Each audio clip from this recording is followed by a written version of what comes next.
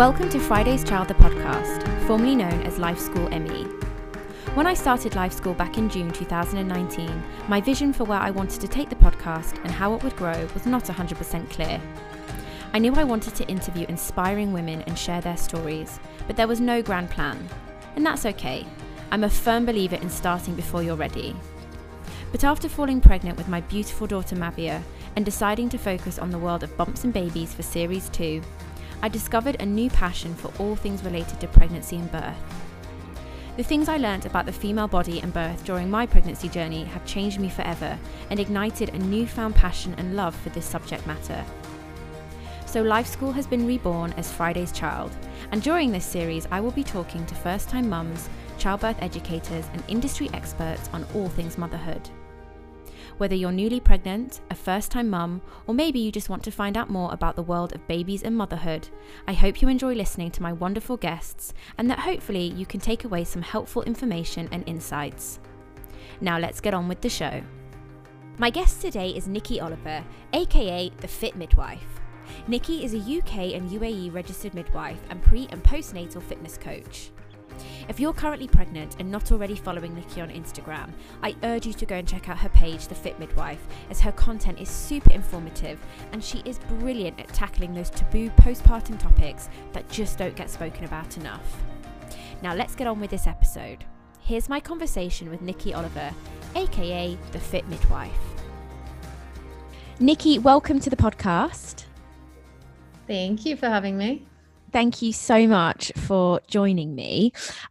So most people know you on Instagram as The Fit Midwife. If you're not already following Nikki, go and check her out. But can you tell me a little bit about your background, what brought you to Dubai and how you support women and their little ones in the region? So I've been in Dubai 4.5 years. I'm a British trained midwife. I trained in Manchester in the UK and worked there for a few years. And I got quite bogged down, I guess, by the NHS. It's very overstretched and sometimes it was difficult to provide woman-centered care. And I just fancied a bit of a change of scenery. So came over here for 2 weeks on my 30th birthday to have, holiday of a lifetime, and decided why not give it a go here. So I came over here in 2016 now, and have worked in 3 hospitals since, 3 different hospitals in Dubai. And I think I'm here for the foreseeable. Midwifery here has been very different, very, very different. We're not autonomous practitioners, so everything here is physician-led. And there is no option to have a midwife-led pregnancy, despite incredible amounts of evidence showing that it's actually beneficial on so many levels. And it's quite sad sometimes that a lot of midwives only meet women when they're in labour. And so I started The Fit Midwife probably after about 6 months here, give or take, because I've always loved like education side of things, but also very into fitness. And I noticed there was a bit of a gap here in just general information and almost like wrapping cotton wool around women instead of getting them to move and keep fit and keep healthy safely. A lot of the advice was just don't do it. So now I do still work in a hospital on a sort of flexible part-time basis as a midwife in a labour ward. And I also do pre- and postnatal personal training with like a focus on sort of prehab and rehab of pregnancy. And also sort of private one-to-one midwifery support. So whether that is antenatal education, birth planning, breastfeeding visits, just general postnatal visits, just to check everything's okay and give some assurance. So kind of many different roles, many different plates spinning. I wish I had met you when I was pregnant, because I stayed relatively active. I mean, I didn't do anything that I wasn't doing before. So I walked a lot, but it's not, if you're not working out regularly when you're pregnant, it's not the time to sort of like start something drastically new. Not without a good support. Yeah. And that usually means more than going to a class. If you're going to start something in your pregnancy, fitness wise, that you've never done before, you've maybe done a couple of times, you are better off investing in a personal trainer, because you can get that one-to-one sort of attention. Whereas in a class, many people can get lost in a class, and you might look like you're doing it right, but actually if someone's just having a quick glance, you can't always pick up the finer things that we need to tune in pregnancy. Yeah, completely. And I walked a lot, and I was very fortunate. I had a really positive birth, but the aftermath, because I wasn't fit, even now as I'm sitting here, because it's the end of the day, my back, and I went to a physio sort of 2 months after I'd had my little girl, because I genuinely thought there was something wrong with my back. And the physio said, to be honest, there's nothing really wrong with your back. You just have such a weak core that it's hurting when you overdo it. And there are stretches and things you can do, but you just need to get fitter. And I wish I'd known more, because it's not all the time, but like at the end of the day, like now, my back is just killing me. And it's so important, because it's not just about the labor, it's about afterwards. The labor is a day, if you're lucky. Some people it's 2 days. But it's afterwards that you really need that strength. And I wish I had invested a bit more in that. Yeah. It's something that's still relatively, I don't want to say relatively new. People have been working out in their pregnancy for years, but it's always been sort of a taboo subject, in that people are like, oh, you shouldn't lift that, and you shouldn't break a sweat, you shouldn't jump, and actually, you shouldn't run. But the worst thing people can do when they are used to doing something activity wise is to stop doing that. Yeah. I have clients who are triathletes, and they're late into their pregnancy, and they're so active. And I have people who just come and they say, like, I'm pregnant, I need to work on my health, work on my fitness, work on my strength. And it also sort of provides kind of that mental, it reinforces mentally that you actually are strong enough to do pretty much anything and go through pretty much anything, and come out the other side. Yeah, it's so true. And look, I can do something about it now, and I need to, because it is a constant, like, ongoing issue.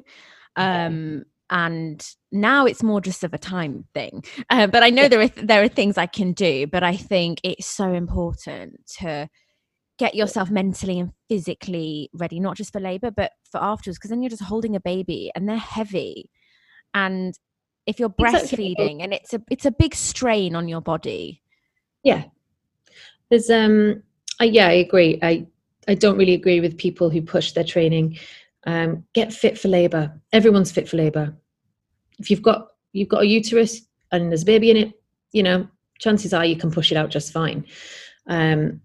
There are certain situations where people need surgery, fine, but everybody is fit for labor, fit for birth. It is the aftermath, after like the 4th trimester, where you are then under different conditions massively. You are sleep deprived. Mums notoriously do not eat properly for about 6 months of their baby's life. The first 6 months they pick, and so you're sleep deprived, you're running low on fuel.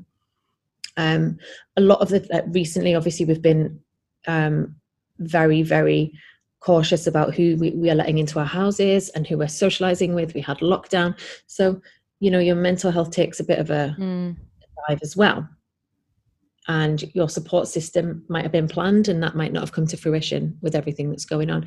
So you need to kind of prepare yourself for that more than the birth, I think, because you're always going to be postnatal. You're always postnatal, whether your baby's 5 days old, 5 weeks old, or 15 years old. You are always in that postnatal period. Yeah, that is so true. So let's talk about this postpartum period. So technically, how long are you postpartum? And in your experience, what are the most common issues that you see sort of time and time again with women coming to you after they've had their babies? So, I mean, there's different suggestions of like when postpartum ends. If, for example, in the UK, if you had your baby and you went home, you would be under midwifery care for about 28 days. And then you'd be discharged to a health visitor. And the postnatal goes on as long as you go on, in my opinion, because there are always going to be potentially subsequent children, but there are always things that can happen to you during labor, during pregnancy, labor, birth, the initial, couple of weeks that stay with you and may come back, whether it's physically or mentally. They may come back at a later stage in your life. So you're always within that postnatal sort of bubble, potentially at a different point. So usually the most common issues within the postnatal period are feeding, breastfeeding struggles, infant feeding, kind of not knowing what to do for the best. That is a huge, huge issue, and that's got a huge impact on women's mental health. So they may be mentally great and they get home from the hospital where they've not got that support anymore, and they become anxious. And am I doing it right? Is the baby getting enough? Oh my gosh, I can't tell. There's no one here to ask. So feeding is a huge issue for a lot of mums. General just healing of your body. Like, not many people tell you what your body is going to be like in those first few weeks. Like, when does your belly button go back to normal? Things as simple as that. Like the first period, the first wee, the first poo. Like, nobody tells you about these things and what to expect and what's normal. And that can be really difficult for a lot of women. They end up on Google, and Dr. Google is possibly Google, which can just be so misleading in so many ways. Like, if you Google any ailment, like 9 times out of 10 it tells you you've got a brain tumor. You could have a sore toe and it would end up telling you have a brain tumor. And so you have the common issues like that, the common issues with things like caring for, if you've had any tearing or like stitches, how do you know that's healing? Is it normal? Same with a cesarean section wound site, how do you look after that? Is it normal? What do you look out for? And just general things about, it's hard in the postpartum period because there's not a lot of hard and fast rules.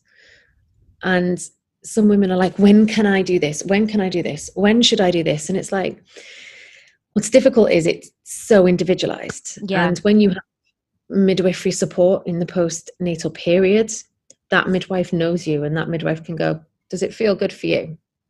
Do we tick off these boxes? Yeah, great, let's do this. Yeah, it's such a personal experience and everyone's different. And one of the things I love about your content is you really tackle those sort of like, I don't know, like the things that people might be a bit shy to talk about, or just the things, as you say, that people don't talk about. Like, I literally didn't go to the toilet properly for like 4 days. And I remember messaging my doctor, like, is this normal? Like, I want to go, but then I sit on the toilet and just nothing happens. Like, I'm too scared to go. And luckily I had a really lovely doctor, and she was like, yeah, don't worry, but we can give you something if you need, but it's totally normal. And just those sort of things that people don't talk about enough, and just how you're going to feel. And I mean, the cluster feeding, like, nobody told me about cluster feeding. And the fact that when your milk comes in, and it's not some people do not experience this, but when your milk comes in, that for me was more painful than labor. I was like, what is actually happening here? I was terrified of her then feeding, but I knew I needed to feed her. The baby blues were there, and I was just like, this is horrific. I think we've made a mistake here, babe. Like, this is awful.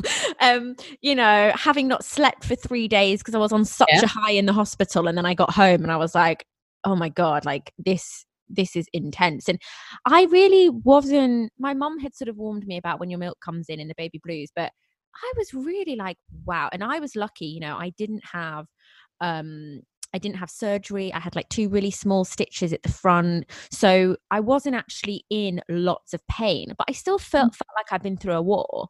I still felt very, just very like vulnerable. And I remember thinking in those early days, like, how do women cope who have had surgery or have had really bad tears? Because like, I'm okay and I feel like I've been hit by a bus. So how do those women feel? And here you don't really, and I've said this before on the podcast, we have every resource you can imagine here, but you have to put it in place. Like no one's going to come and just see you. No. And I think that can be a little bit like, sometimes we leave it until we're really in a desperate situation before we reach out. And you must see that a lot. You must have women coming to you that should have maybe reached out to you, you know, a couple of days or weeks before, but they've literally got to like the end of their tether. Oh yeah. And it's hard because, like you say, it's for you to put in place. And like, we have every resource here, you're right. But we also have very, very little regulation here.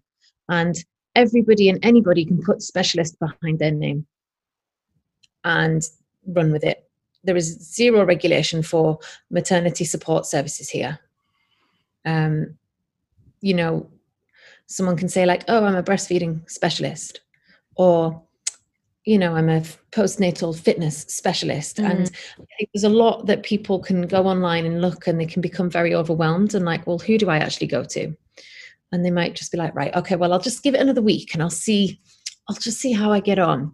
But yeah, I get a lot of women coming to me at the end of their tether, and they're just, regardless of the reason. And I've actually been to see women on midwifery consultations and just been there, listened to them and said, you're doing really, really well. And that is all you need to tell a new mum and a new dad. Yeah. And you can see them, my goodness. You can see them visibly just go, yeah. Okay. Like I could literally cry right now. Like that is all you want to hear.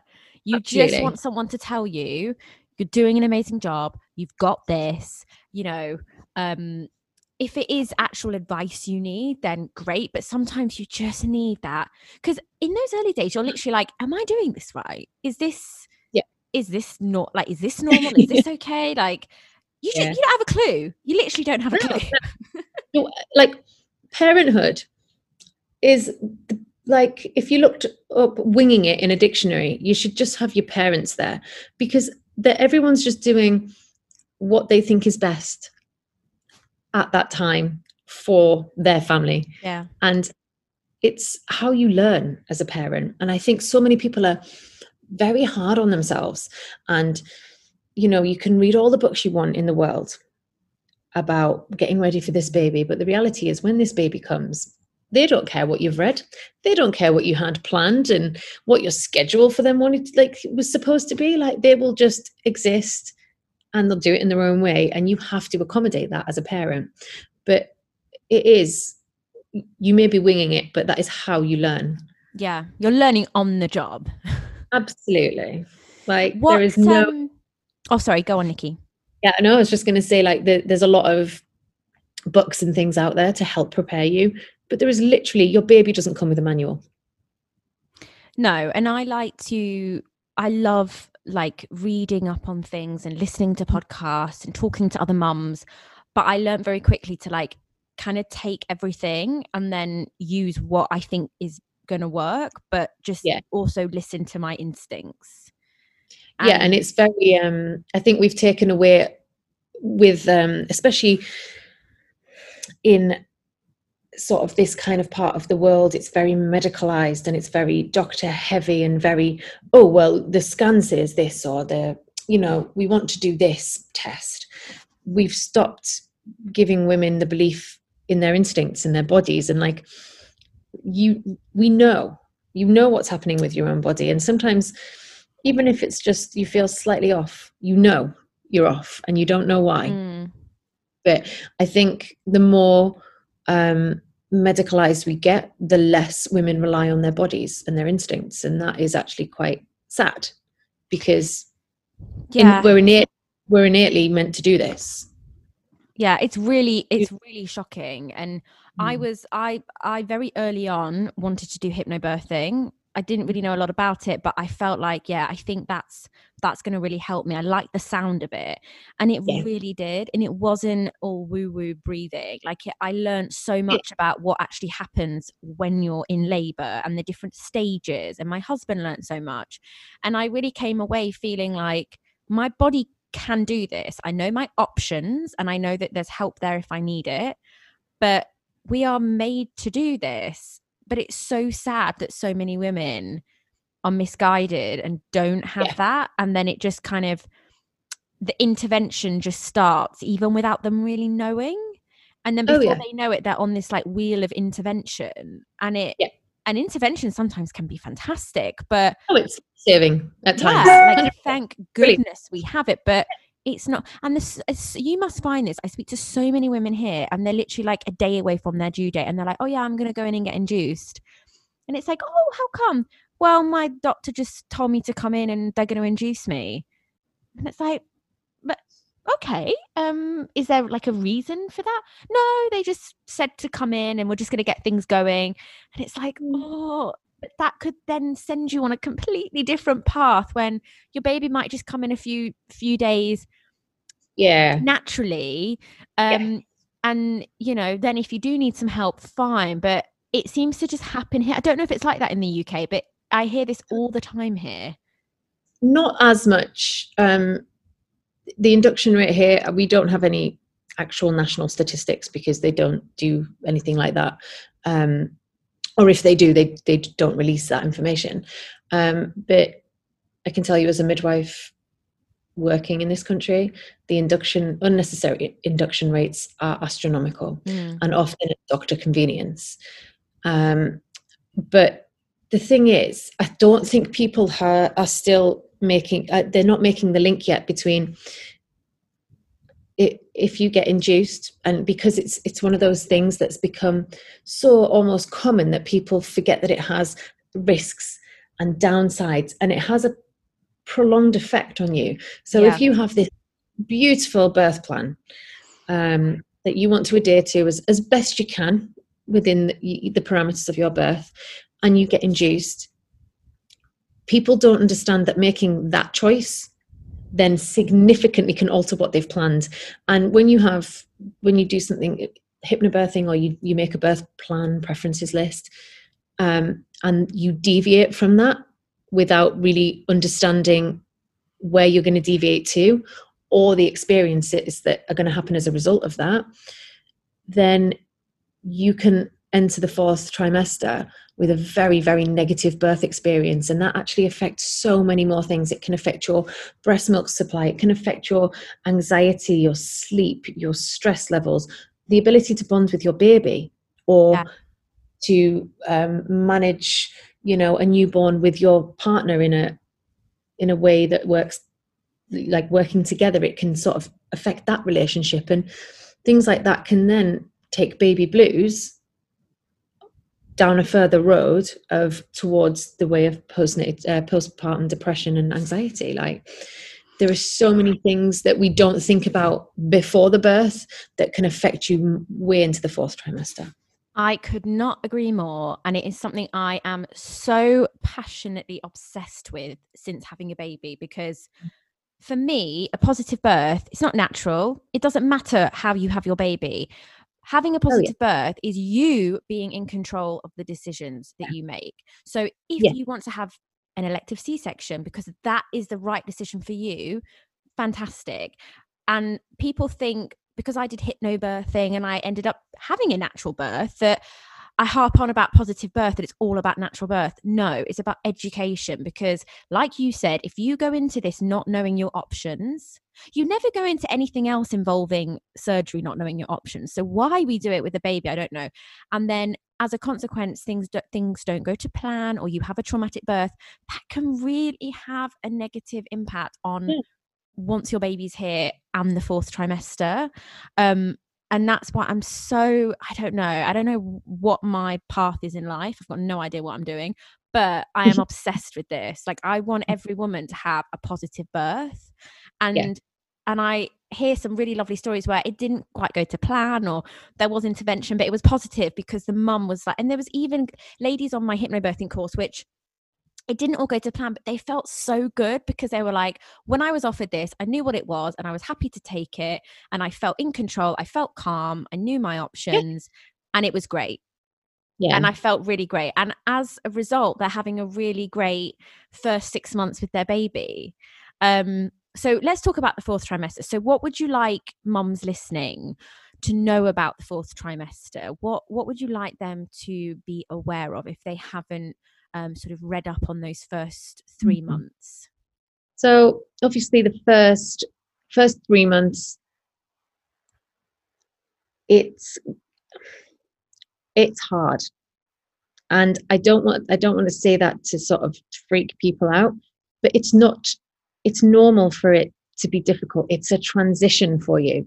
You've never done this before, or even if you have done it before, you've never done it with this baby, and every baby is different. So it doesn't matter. You could have 12 at home and this next baby could be a completely different kettle of fish, and everything that you did with the last ones doesn't work for this one.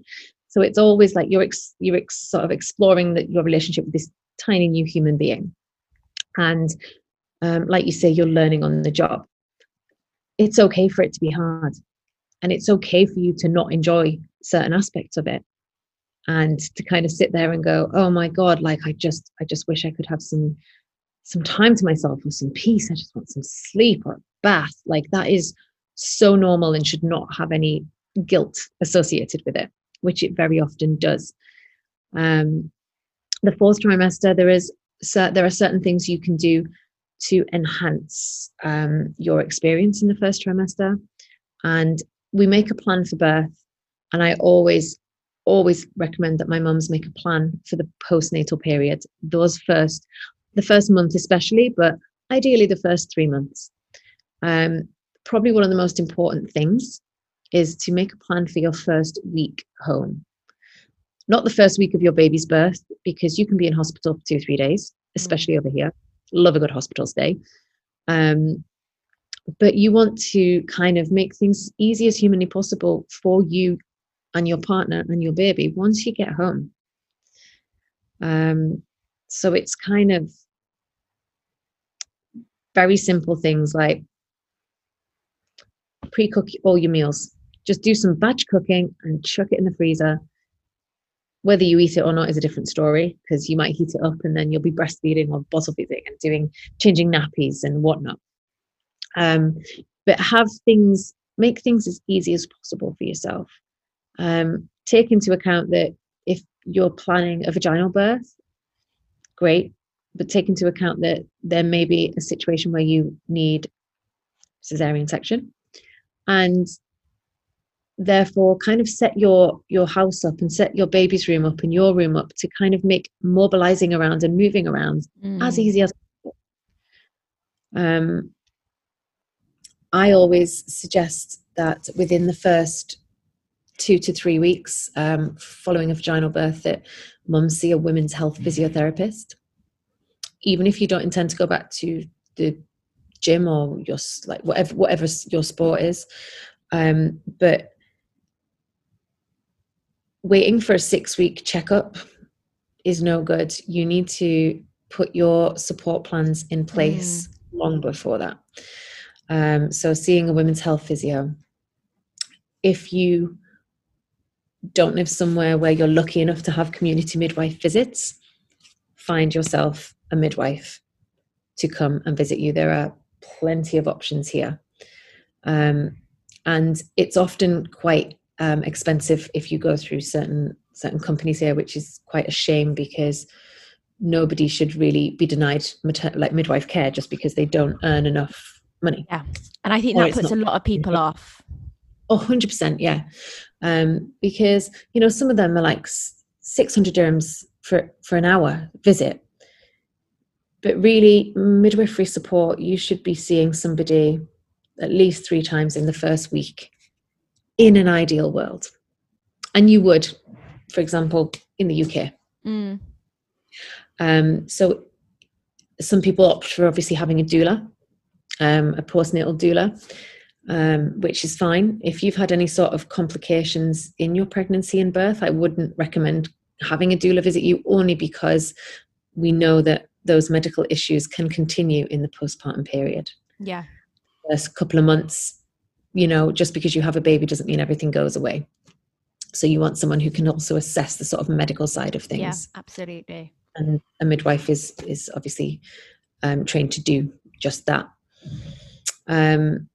Also, it's been a bit difficult with COVID, but kind of finding a support network of mums.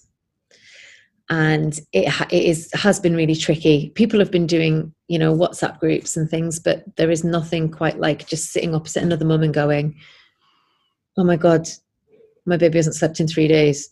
This is terrible. And then going, yeah, I know, it sucks, doesn't it?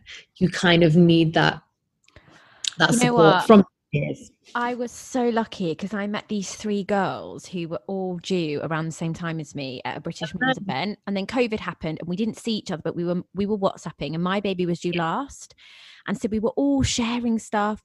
And I think on like day 4 I was messaging them and I was like, girls, I can't feed her because it's so toe-curlingly painful.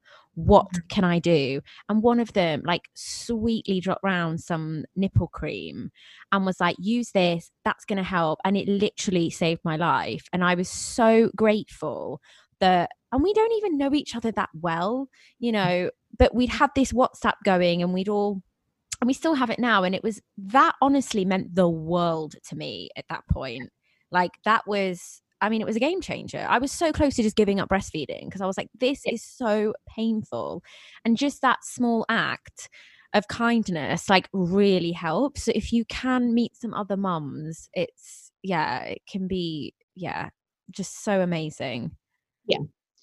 And like, it really helps your mental state of mind. Like, there's, you know, people say like, oh, on day 3, you're going to get the baby blues and then they'll go away. But actually, they can last a week, last 10 days. Like, people don't talk about that side of things. And, you know, it's really useful to have those people. Then you go, I felt baby blues yesterday, but I feel them today. Yeah. Is that normal? Like, you kind of want to see what other people have experienced. And, also to just have a sounding board that isn't a midwife or a doctor, but another mum. Yeah. Who can just say like, yeah, what you're doing is absolutely great. Yeah. Or try this. We just tried this with our baby. Yeah. You know. Try this. Yeah. You know, check that out. Give this a go. Like in those early days, I mean, yeah, we were just WhatsApping 24/7. It's such random times, you know. Oh yeah, like 2 a.m. and I mean, because you're in the same boat. None of you know what you're doing. We've never had a baby before. And it really, it's just so lovely to have that little network. And obviously, you know, hopefully as things get better with COVID, people will feel more comfortable to actually meet up and do stuff. You know, when I had my baby, it was like July. So we were all being super careful, but it's so lovely. And you don't need loads, just a couple. Quality over quantity. Exactly. And Nikki, what are some of your tips for any mums listening that might be about to give birth or have just given birth and are feeling a bit anxious and overwhelmed with the whole thing? Yeah. My tips would be, if you are preparing to give birth, make a postnatal plan. There's plenty of templates out there. I'm more than happy to send a template to anyone who drops me a message on my Instagram or my email. But having that is just as important as having your birth plan. And it covers kind of when you get home as well. It covers immediate time in the hospital, bit of everything. But again, it's kind of giving you those choices. And we want to, if you have a positive birth experience, great, but you need to have a positive postnatal experience as well. And also arrange midwifery support if that is something that you can facilitate. There are also plenty of online groups that are moderated by professionals. You know, there's this one here, it's called Informed Birth, I think, on Facebook. Yeah. Great. Everything that is put in there by the moderator, she's trained as a midwife, you know, it's legitimate stuff. And even if you're just struggling at 3 a.m., you can put a post on there. Yeah, that's Amy, isn't it? Amy Vogler. She is amazing. She's I've great. actually had her on the podcast, and I did her baby calm workshop when I was pregnant. Nice, and she is so knowledgeable, and I actually used that group a lot when I was pregnant in those early days. And also you can search for things on there, so you don't even have to post. You can search and see, because someone might have already posted about the thing that you're someone's always wanting question to know you about. want that. And if you're sitting with your baby, you're listening to this and you feel anxious or overwhelmed, it's normal to feel like that. The biggest tip I can give is, do not wait to get support or advice. Even if it's just a one-off consultation, or, you know, you just need someone to listen to you, it is always money well spent. Yeah. Because peace of mind, peace of mind is something that is absolutely invaluable when you're a new mum and you're there and you're sitting there and you're going, am I doing this right? Oh, is this, what's this little mark on the baby's face? You know, like what's going on? What's going on with my body? And you can't adequately look after your child, your family, if you are running yourself down into the ground with anxieties, with worry, with stress. So looking after you is looking after them. Yeah. And it's so true. Yeah.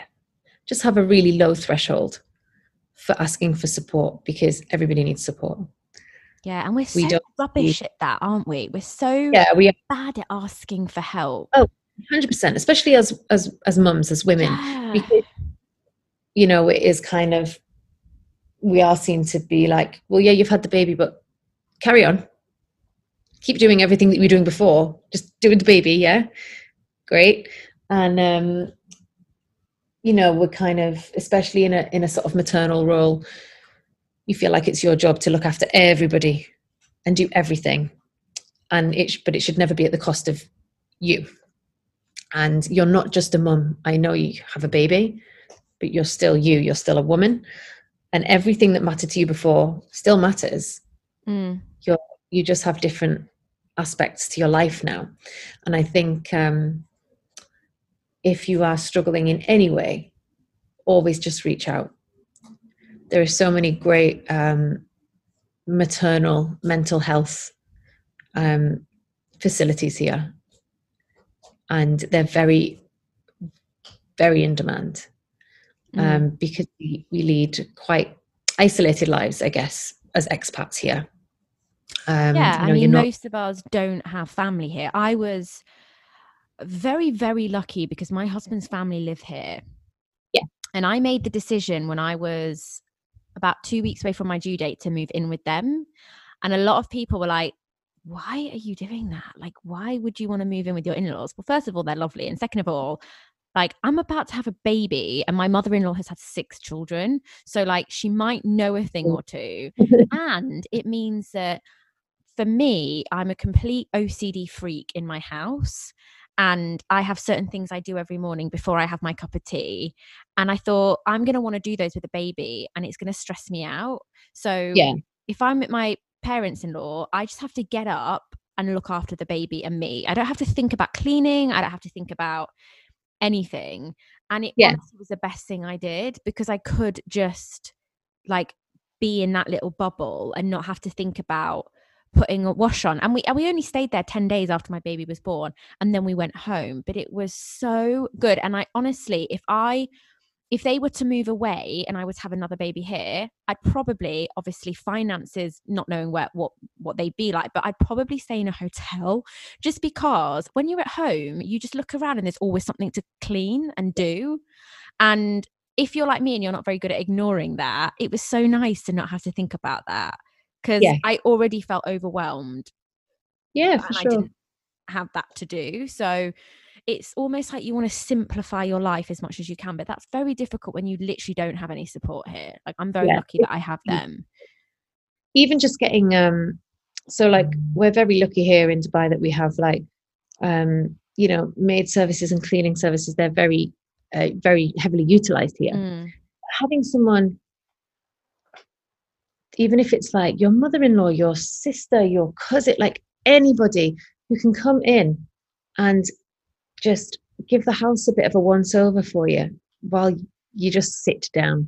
Because this sleep when the baby sleeps rubbish is, you know, it just doesn't work, especially in those first 3 months. When the baby sleeps, you then do the laundry, you clean the house, you try and have a bath or a shower, you know, you might work out. There are so many more things that you do before you sleep.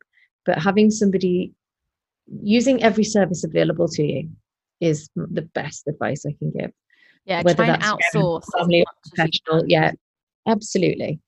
Like if you had a hip replacement, right, you would have people coming in, you know, you'd have all your food sorted, you'd have your rehab ready, you'd have everything around the house easy for you to get to. And you know, it's the same for having a baby. Finally, I would say don't wait for the 6-week OB-GYN appointment, this mythical 6-week appointment, which I'm not really sure what people think happens at this 6-week appointment. The doctor goes, okay, how's this? Okay, you're great. You know, yalla bye. But waiting for that appointment is fruitless, because 6 weeks is an awful long time if you have an anxiety or a concern. And babies get a lot of follow-up here. A lot of follow-up. Mums get hardly anything. Oh my, it's so true. Yeah. And I don't like it when people say, oh, you know, all that matters is like a healthy baby. And I'm like, well, actually, no. A healthy mum and a healthy baby. Yeah, happy mum, happy baby. Exactly. Like that's what matters. Yeah. You know, you have a baby, you become a mum. And for a lot of people, that's their first time doing that. So my advice would be, yeah, outsource as much as you can, and don't ever leave it too long to seek help. Yeah. Nothing you ever have an anxiety or a concern about is going to sound silly or, you know, like a pointless question, because if it matters to you, it matters. And there are professionals and people here that can help, because trust that instinct. That's what we're trained to do as well. It's never a bother. Someone's like, oh, I don't want to bother you, but I'm like, well, you're not bothering me. This is literally my job. Yeah. This is what I do every day, and I do it because I love it, you know? But yeah, I think reaching out as soon as you feel an anxiety or any sort of pressure or any sort of negative feelings about anything, just reach out. Yeah, definitely. One of the things that really helped me in the early days, and it's so simple, but when she did go down to sleep, I would always make sure I had a shower, and it literally would bring me back to life again. And like a new woman. A nice shower, not always wash my hair, but like have a I'll shower. go crazy. Have a shower and wash my face, put gym jams on. I mean, I lived in gym jams for about 4 months. Like I literally didn't wear anything else. But there were nice soft cotton ones, and I had a few pairs, and I wore them to death. But little things like that in those early days can really make a difference. Like force yourself to get in the shower, even if you are dead tired, because it does make you feel a little bit better. And it's those little things in those early days that really, they make a difference, I think. Yeah, whatever it is that kind of makes you feel better and makes you feel a bit more you, just roll with it. Just do those things. Like for some people, it's just putting on clothes that aren't pajamas and going around the corner to get a coffee. Yeah. And it's, it can be as simple as that. It can be just when the baby goes down, watching whatever you like, your favorite show on Netflix, just for 20 minutes, getting a little fix. Or, it can be anything, but whatever it is, stick to it and just do it as often as you can. Yeah. But I think the most important thing people need to realize about their fourth trimester, just basically getting back home after having a baby and kind of raising that baby, is that if it works for you, just do that. Don't think about what other people are doing or how they, fed their baby, like how their baby went to sleep, when their baby hit milestones. All you need to do is what works for you and your family. Like it's as simple as that. Yeah, so true. We'll be right back after this short break. I want to take a moment to tell you all about Dubai's first and only baby spa, Labella Baby Spa. Labella Baby Spa is located in the heart of Dubai Healthcare City, and their amazing team are all qualified and certified paediatric nurses. The spa itself is absolutely beautiful and full of gorgeous little details. Mavia and I were lucky enough to experience the Labella treatment for ourselves recently, and I just fell in love with the energy of the place. The spa has 4 rooms and caters to babies ages 1 month to 1 year. The Labella team provide everything from swim diapers, baby wipes, lotion, pampers, towels, and unlimited tea and coffee for us mamas. All 4 spa rooms are slightly different and super spacious, so you can bring along family members and friends to watch your little one enjoy some serious pampering. Their services include hydrotherapy, where the spa creates a unique experience for your little one by floating in one of their super cute baby jacuzzis. In case you didn't know, hydrotherapy improves muscle strength, coordination skills, cognitive skills, digestion problems, and sleep patterns. They also offer baby massage, including full body massage, including tummy time, therapeutic massage with a focus on special needs and bonding time, and instructed massage. Labella Baby Spa is an absolute gem and a really special treat for you and your little one to spend some quality time together in a super relaxing environment. Follow the spa on Instagram today at Labella Baby Spa to find out more and to discover some seriously cute photos. I think this would make the perfect gift for a new mummy, or just something you can do with your little one on a monthly basis for some extra special bonding time. Now let's get back to the show. Okay, Nikki, we're going to do a quick fire round now. Okay. So your one piece of advice for first-time mums? One piece of advice is do not compare yourself to other mums. Ever. Yeah, it's a rookie mistake. Yeah, I mean, it's like we can't compare ourselves to each other because we're different people. We've had different paths. Every baby is different. There's no way you can compare one baby to the next at all. So my advice would just be, just don't. Use other mums' experiences and knowledge and kind of take the best parts of what they tell you and make it work for you, but do not compare yourself to them. Everyone's different. Your top 3 tips for creating a positive birth environment? Antenatal education. Go to antenatal classes. or check out sort of my favorite thing to recommend to mums is the Positive Birth Company. It's online. It's amazing. It's online. It's it's affordable for everybody. It's easily accessible, easy for dads to jump in, and you can just do it at home and at your own leisure, which at the minute is obviously something at home is, you know, very much the site of all our learning and all our sort of work at the minute. Antenatal education, get all your options, get informed. Make a birth plan or a birth preferences, whatever you would like to call it, and discuss it with your obstetrician, especially if you're over here in Dubai. They need to be on board with it, because they can put the kibosh on anything, really, unfortunately. And you need to make sure that you're all on the same page. Make copies, give it to the midwives, and use your partner or a doula if you're going down that road to help you vocalize your preferences during the labor. And the third one is to create an actual physical nice environment. In a labor room, turn the lights down. Don't have anyone flicking the lights on. If they can't do a vaginal examination with just a small lamp, then they shouldn't be doing one at all. There's no need to put every light in the house on. So nice dim lighting, have nice soothing music or whatever music actually makes you relaxed and happy.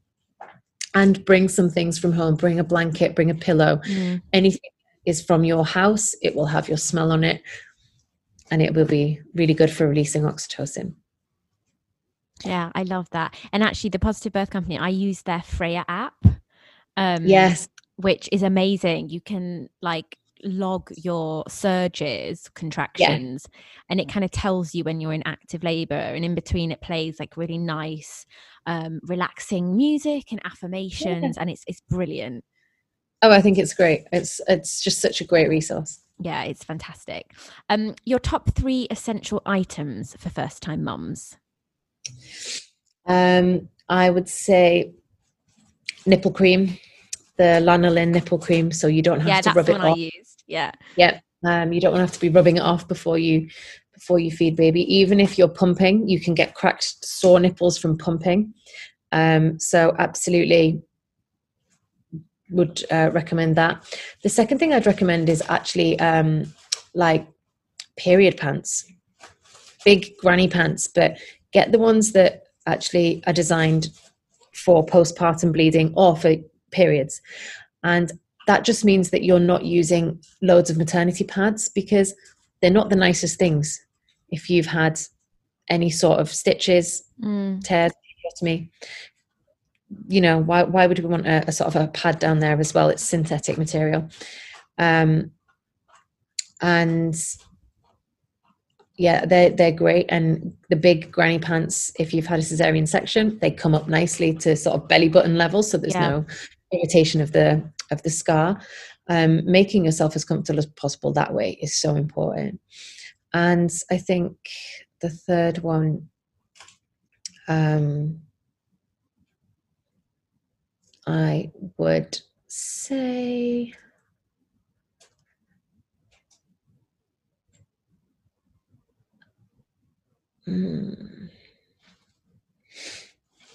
it's tricky. There's so many to choose from. I'm like, oh, what do I suggest? I kind of want to suggest everything. A next to me crib.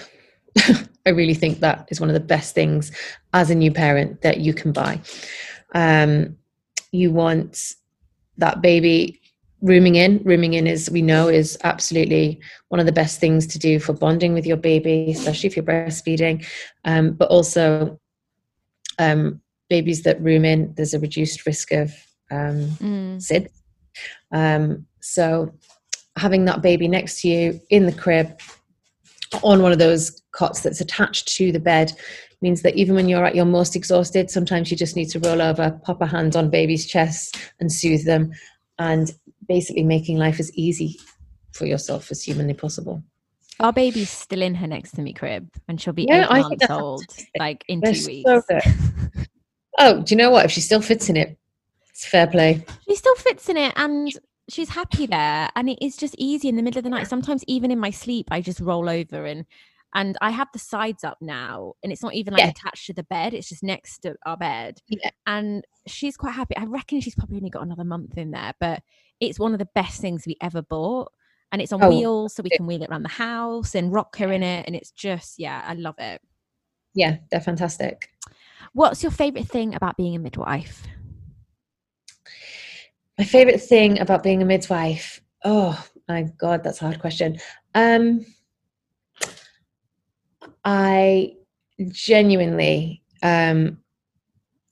love kind of that moment when a baby is born and like you just have like mum and dad looking at the baby and looking at each other, and you can just see like that entire family just being made right there in that second. It becomes real for everyone, and I love that moment. But I genuinely love supporting women and kind of making sure that women know just how strong they are and how incredible they are and what they do during their pregnancy and beyond. You know, women juggle so many different things on a daily basis, and kind of just reinforcing that strength and kind of reminding them of that through their pregnancy and their birth and afterwards. Basically making sure they have all their choices and all their options like they deserve to. That's probably my favorite thing. I really hope Dubai becomes more midwifery led. I really I'm trying. It's like a single woman campaign, but I'm trying. Oh, I know, and you're doing an amazing job. I really hope that over time we'll get there. What is it that they say about midwives? You're the guardians of birth. Is that the saying? Yes. The angels of birth. Okay, finally, what does motherhood mean to you in 3 words? I would say evolution.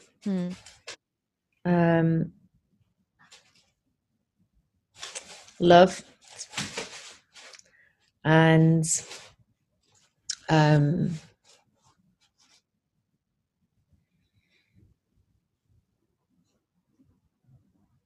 what's the right word to use?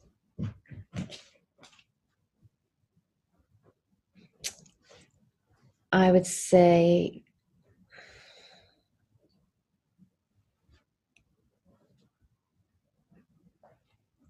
maybe compassion.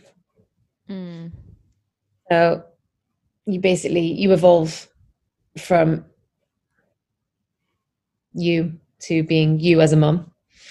And I think love is a very basic one, but it's always there, even in the hardest of situations and very difficult 4th trimesters. The reason we get so anxious and so worked up about things is because we actually love these tiny little things so much. And compassion, because I think when you go through motherhood, you actually learn and you kind of realize what your mother did for you and like how important that is. But also you learn to kind of treat people with a bit more compassion, and mums always need to learn to treat themselves with a bit more compassion. So I think that's a really important word. Yeah, I completely agree.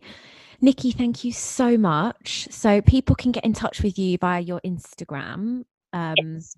And I'll put all your information in the show notes below. But you're basically on Instagram at The Fit Midwife, yes. aren't you? And your email's there too. So if people wanted to contact you by email. Yeah. Or they can send you a direct message. Yeah. Very easily contactable.